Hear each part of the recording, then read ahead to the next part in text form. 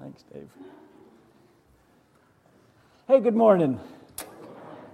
Good to see you this morning. Glad that you're here. Oh, my. Now, it's that time of year again when things start getting kind of busy and building up.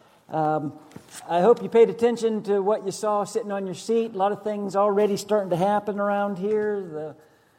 The holiday sing, Christmas sing going on this Friday, and then Saturday there's a gift, an ornament exchange for the ladies, and then an all-month diaper drive that we're a part of, so I hope you're paying attention to that.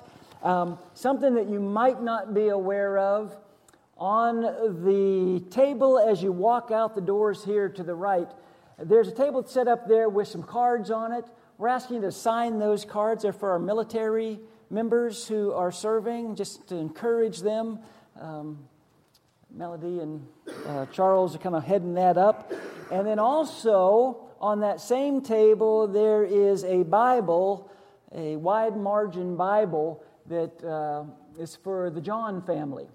As you know, Robbie and his family are going to be moving to Texas at the beginning of the new year. And there's a Bible there, and we're going to ask you to sign that Bible, all of you, to sign that Bible. You can sign at the front, the back, maybe a favorite verse that you have, sign beside that verse. And we want to try and let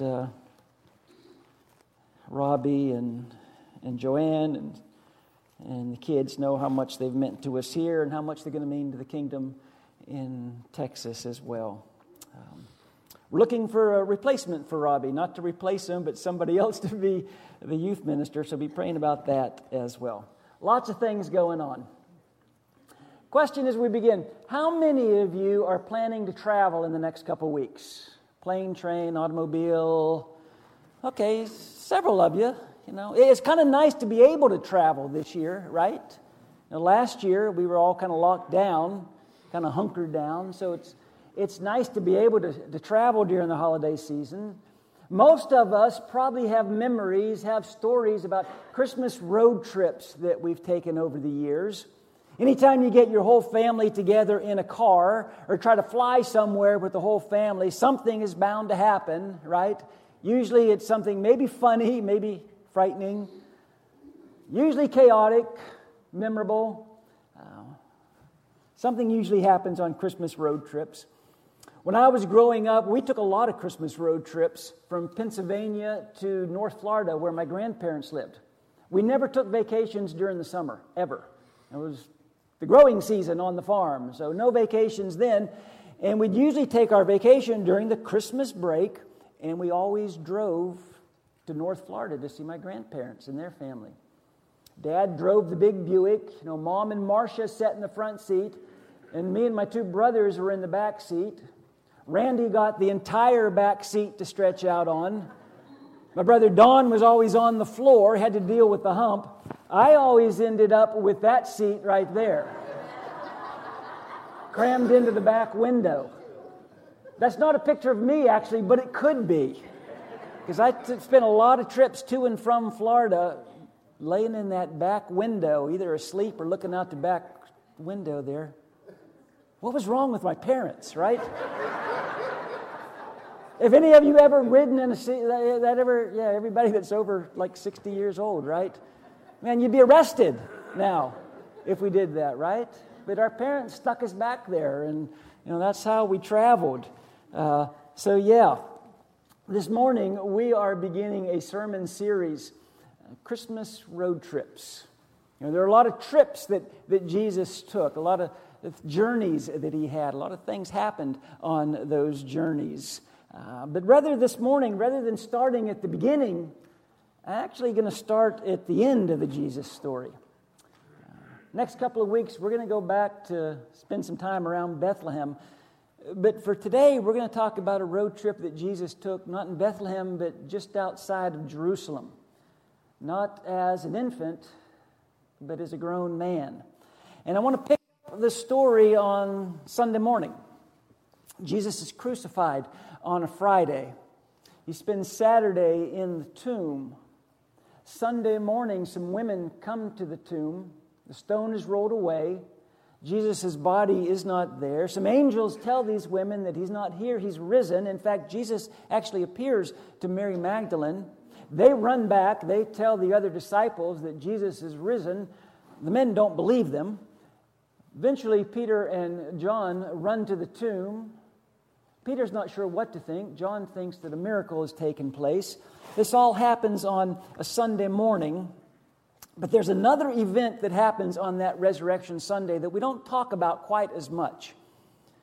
I've preached on it before. You all know the story, but we don't talk about it as much. And it didn't happen Sunday morning. It actually happened toward the evening on that Sunday. Mark mentions this just in passing. Luke is the only gospel writer that gives us any kind of details about this event that happens, and Jesus on a road trip on that Sunday evening. And here's what Luke has to say. Luke 24 is our anchor text. Now that same day, two of them being two Jewish men who had been in Jerusalem. That same day, two of them were going to a village called Emmaus, about 7 miles from Jerusalem. They were talking with each other about everything that had happened. As they talked and discussed these things with each other, Jesus Himself came up and walked along with them, but they were kept from recognizing Him. So we have these two men. We know the name of one of them, Cleopas. These two men are walking and talking, and they are talking about what had been going on in Jerusalem. Specifically, they were talking about Jesus and the crucifixion. While they're talking, while they're walking, a stranger comes and starts walking with them. Of course, the stranger is Jesus Himself. Luke uses an intriguing phrase. They were kept from recognizing Him. They don't know that it's Jesus walking with them. We know, reading the text, we know that it's Jesus, but they don't know this.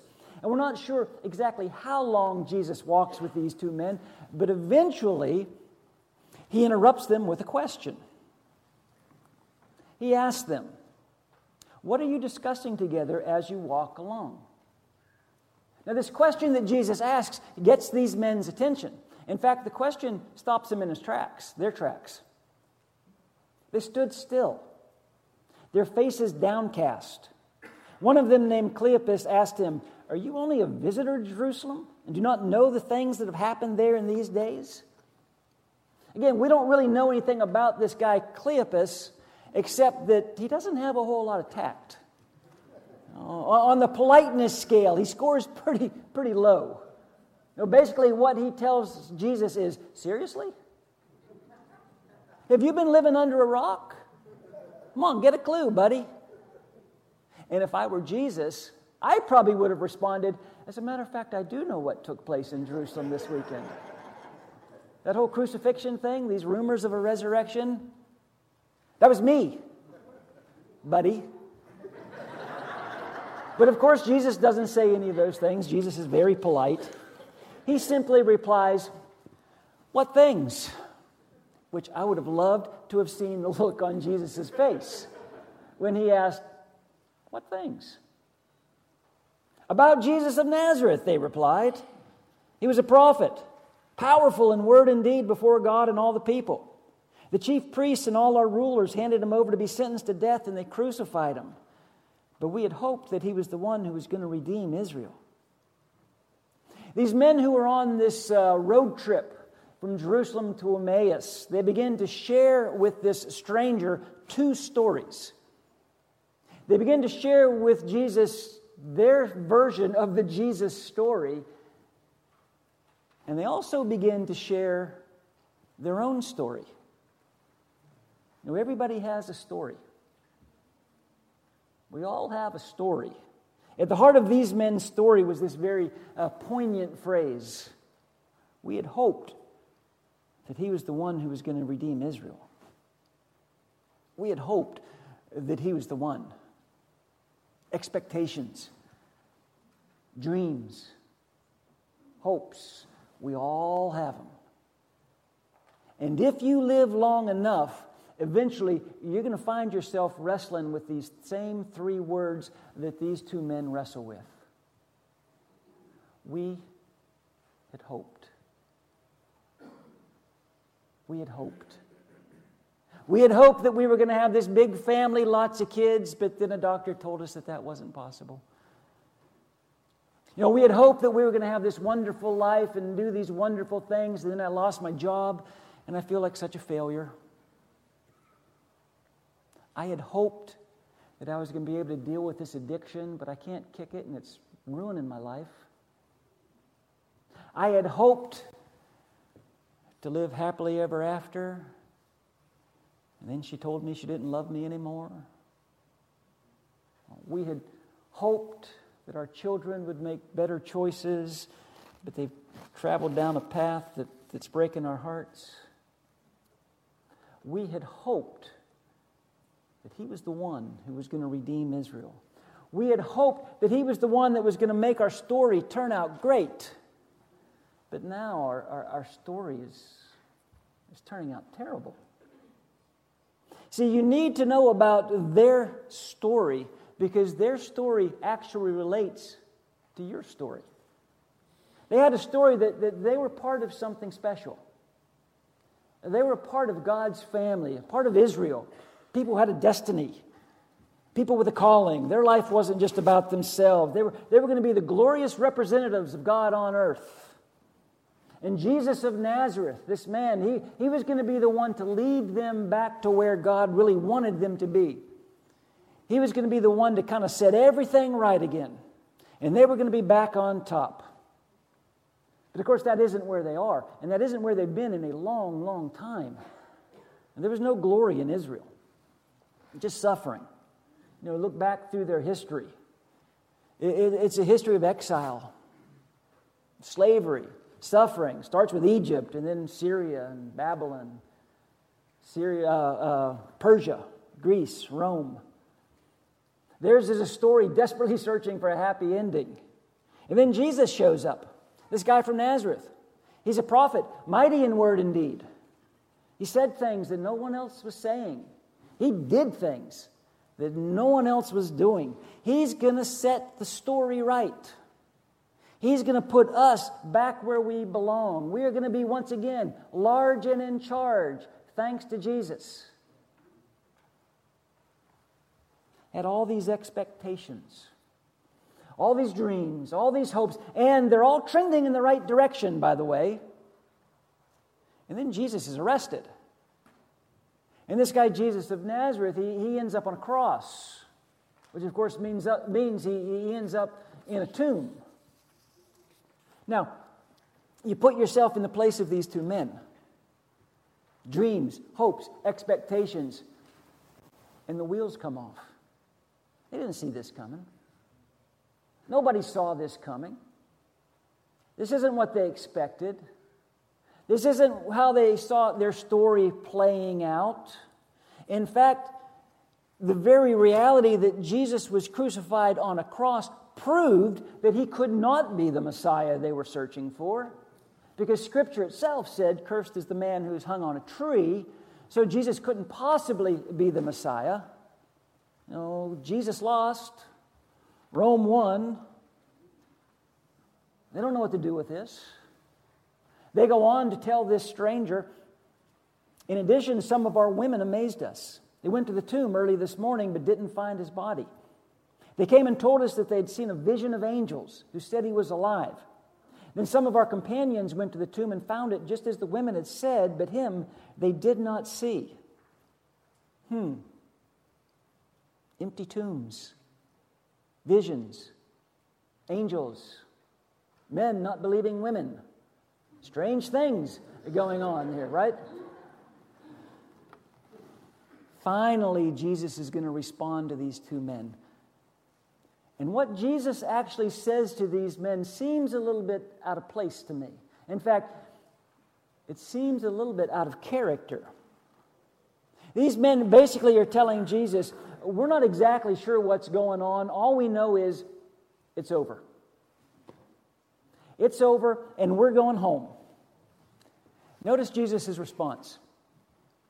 How foolish you are, and how slow of heart to believe all the prophets have spoken. Again, to me, that seems a little bit harsh. These two men are downcast, right? They're upset. They've been pouring their heart out to Jesus.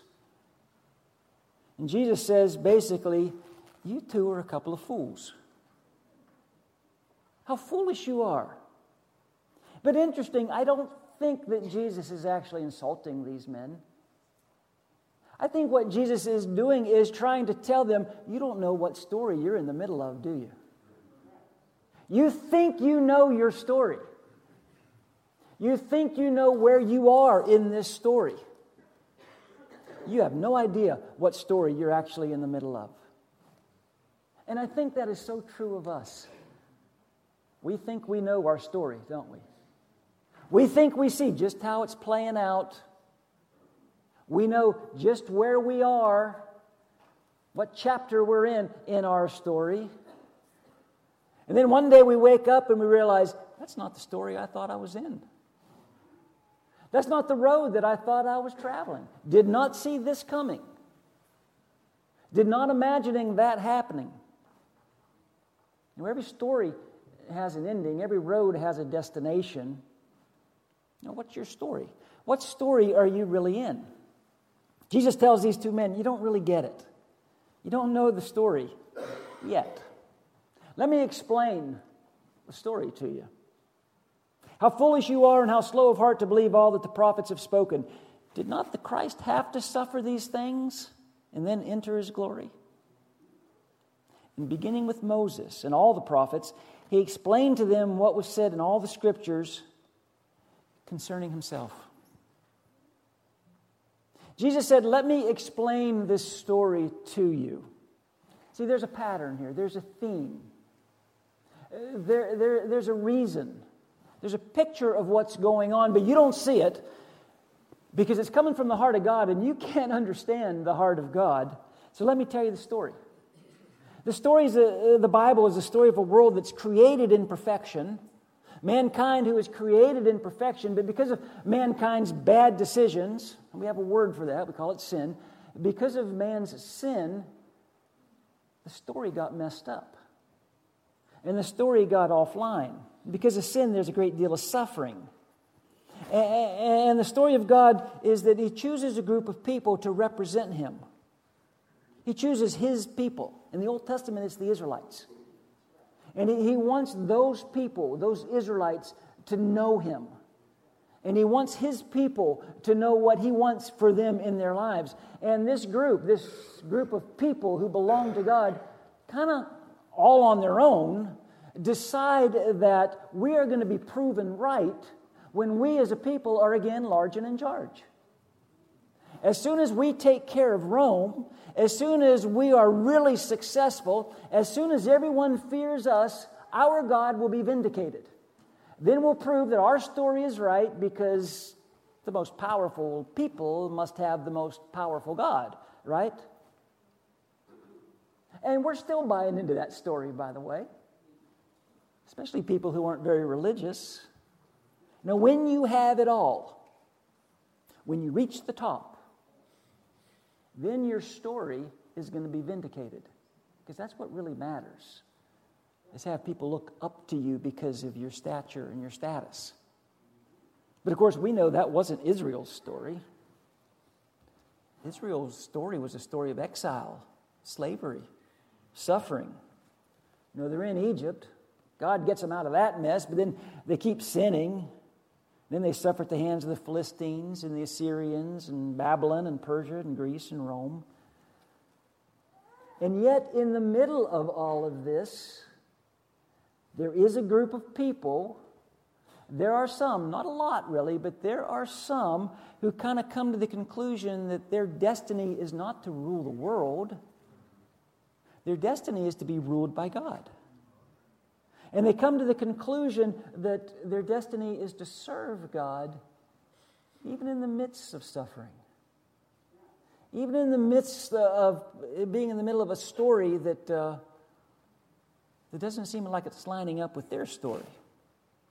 It's like from the very beginning there's this world and there's this wonderful God who loves the world and loves mankind so much, but sin keeps getting in the way. So let's go back to Jesus on this road with the two men.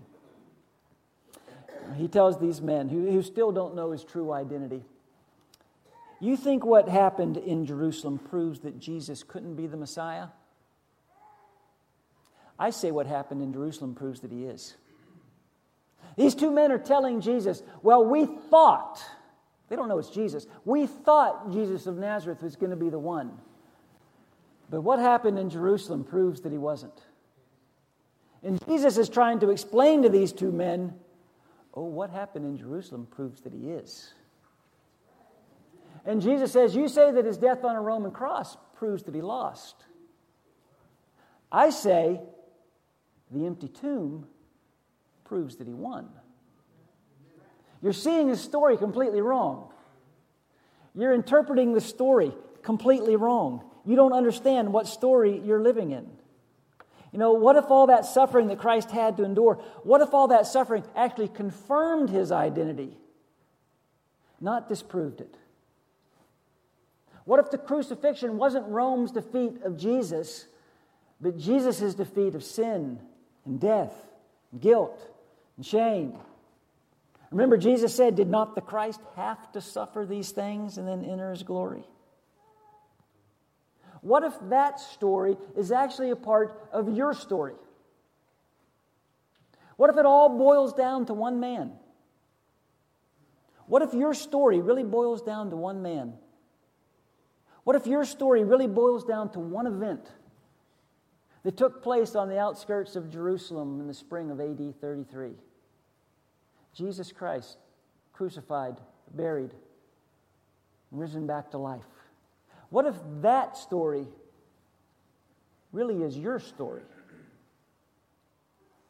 These two individuals on the road to Emmaus, they thought they knew what story they were in, but they really didn't. Let me finish the text. I'm in verse 28 of Luke 24. As they approached the village to which they were going, Jesus acted as if he were going farther. But they urged him strongly, "Stay with us, for it's nearly evening. The day is almost over." So he went in to stay with them. When he was at the table with them, he took bread, gave thanks, broke it, and began to give it to them. Then their eyes were opened and recognized him, and he disappeared from their sight. They asked each other, "Were not our hearts burning within us while he talked with us on the road and opened the Scriptures to us?" They finally realize who Jesus is. He disappears, and I don't know exactly what to do with that, other than that's what it says. I think that's what happened. Verse 33, they got up and returned at once to Jerusalem. There they found the 11 and those with them assembled together and saying, "It is true. The Lord has risen and appeared to Simon." Then the two told what had happened on the way and how Jesus was recognized by them when he broke the bread. How does the story actually end? Well, the story ends that in Jesus, God has triumphed over suffering. Now, there's still suffering in the world. There's still pain. You know, life is hard, yeah. But suffering, heartache, death, they don't get the last word. Not in Jesus' story. Not in the story that we're invited to be a part of. Because that Son of God that was crucified by Rome, he didn't stay crucified. You know, I love the fact that as soon as Jesus reveals himself to these men and disappears, they immediately head back to Jerusalem. They make the return trip, which was how far away? 7 miles. They've had a long day, right? They were in Jerusalem in the morning. They walk 7 miles to Emmaus. They have a very intense conversation with Jesus. And then, after the sun has gone down, they go back to Jerusalem. Why? Because they had a new story to tell, right? They felt compelled. We got to get back there. We got to tell our story. We have to share this with people. And they do. And we're going to leave them there in Jerusalem to tell their story, because I want to ask you about your story. Now, I don't know exactly where you are in your story. I don't know what chapter you're on. I don't know what the details of what's going on in your life. But I do know this. Life is hard. Life is difficult. It's tough. And there's heartache in life, and there's suffering in life. And things happen, and we think, I did not see that coming. Did not expect that. It happens to all of us. And we kind of stop sometimes and wonder, where's God? Where's God in this? And we wrestle with those same three words. I had hoped. I had hoped my story would look different than this. I had hoped the path I was on would look different than this. But here's the good news. God blesses us with the dignity of choice. We get to choose the road we travel. We get to choose what road we're going to travel, what path we're going to take. And we get to choose the story that we live. God is not going to force Himself on any of us. But He's offering us a different story. He's offering us a different path. Now, the world has a few story options as well. One of the world's options for a story is there is no story. It's all chance. You're just here. You know, you're just going to live and then you're going to die. You're going to be dead like Rover, dead all over. You know, none of it's going to matter. But there's not a lot of hope in that story, is there? Or the world gives you the success option to a story. Just like the Israelites sort of concluded, if we can just get on top, if we can just get it all, if we can just make enough money, live in the right house, drive the right car, you know, if I can retire early, then that's a great story. The problem with that story is one day someone is going to bury your very rich, very wealthy, very attractive corpse in the ground. Not a lot of hope in that story either, really. Jesus says, I'll give you another story. I'll invite you into a different story. It's a better ending. How about this story? You are not here by accident. You were made, you were formed, you were created by God Almighty, who loves you more than you could possibly begin to imagine. You know, our own story gets all messed up. It gets off center because the world is off center, but also it gets off center because we sin. We disobey this wonderful God, and we can't fix that on our own. So this stranger comes alongside and starts walking with us. You know, he says things that no one else is saying. He's telling us things that no one else has tell us. He's doing things in our lives that no one else can or would do. And we think about this stranger who's walking alongside us, the same stranger who was crucified on a cross, the same one who everybody thought, okay, he's dead, it's over. But it turned out that when he was dying on that cross, he was dying for me. He was dying for you. And he was inviting us into his story. He was allowing his story not to be part of my story, but to be my story. You know, we all choose a story we're going to live by. A long time ago, I chose the story I was going to live by. It's Jesus. I'm going to live by that story. I'm going to live by that person. Again, he didn't stay dead. On the third day, he's brought back to life. You know, maybe this morning, your road you're traveling on, you're like, man, I don't know where this is going. But could I get a detour somewhere? I'm not sure what's happening, but I would not choose this. We find ourselves in stories. We find ourselves on roads. We find ourselves struggling with things that we never thought we'd be struggling with. By the way, we're all excited about, the next few weeks. It's an exciting time, Christmas time. It is also one of the most difficult seasons of the year for a lot of people. This is a very difficult season for an awful lot of people because Because people that we love aren't here anymore. And because things that we thought would be in place aren't in place anymore. Or aren't in place yet. And everybody's talking about being together, and we're lonely. And everybody's talking about joy, but there's no joy in our lives. And then a stranger comes to walk alongside. And he wants to tell you a story about forgiveness and grace and hope and courage and acceptance. Inviting you into his story. To walk by faith. To live in love. To die in grace. To be raised up to live forever with God. That's a story with some hope. That's a story with a very happy ending. That's a road that I want to travel. Now, in the next couple of weeks, we're going to head back to Bethlehem. And we're going to take a look at some road trips around Bethlehem. But I didn't want to walk down that road before I walked with Jesus down this road. And I want to be sure that we understand where the road trip that Jesus was on ultimately led him. It led to the cross. It led to an event that everyone else saw as complete defeat, but of course, God saw as the ultimate victory. And I want to be sure that we understand where this road trip ultimately leads us as well. Well, life is hard.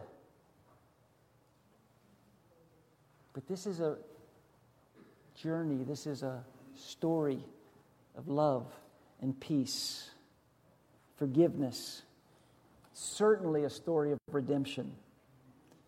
His story is a story that absolutely changes our story forever. And we need to understand that before we get to the manger. So I hope you come back next week. I hope you tune back in next week or come back and be with us next week. We're going to talk about that story of Jesus being here on earth. For this morning, we've got a song that we're going to use as a song of encouragement. If we can pray with you, help you in any way, there's going to be some people down front that you can talk to. If you're online, there'll be a slide directing you to a link that we check, and we would love to pray with you, for you, any way that we can. If we can help you, come let us know. Let's stand and sing.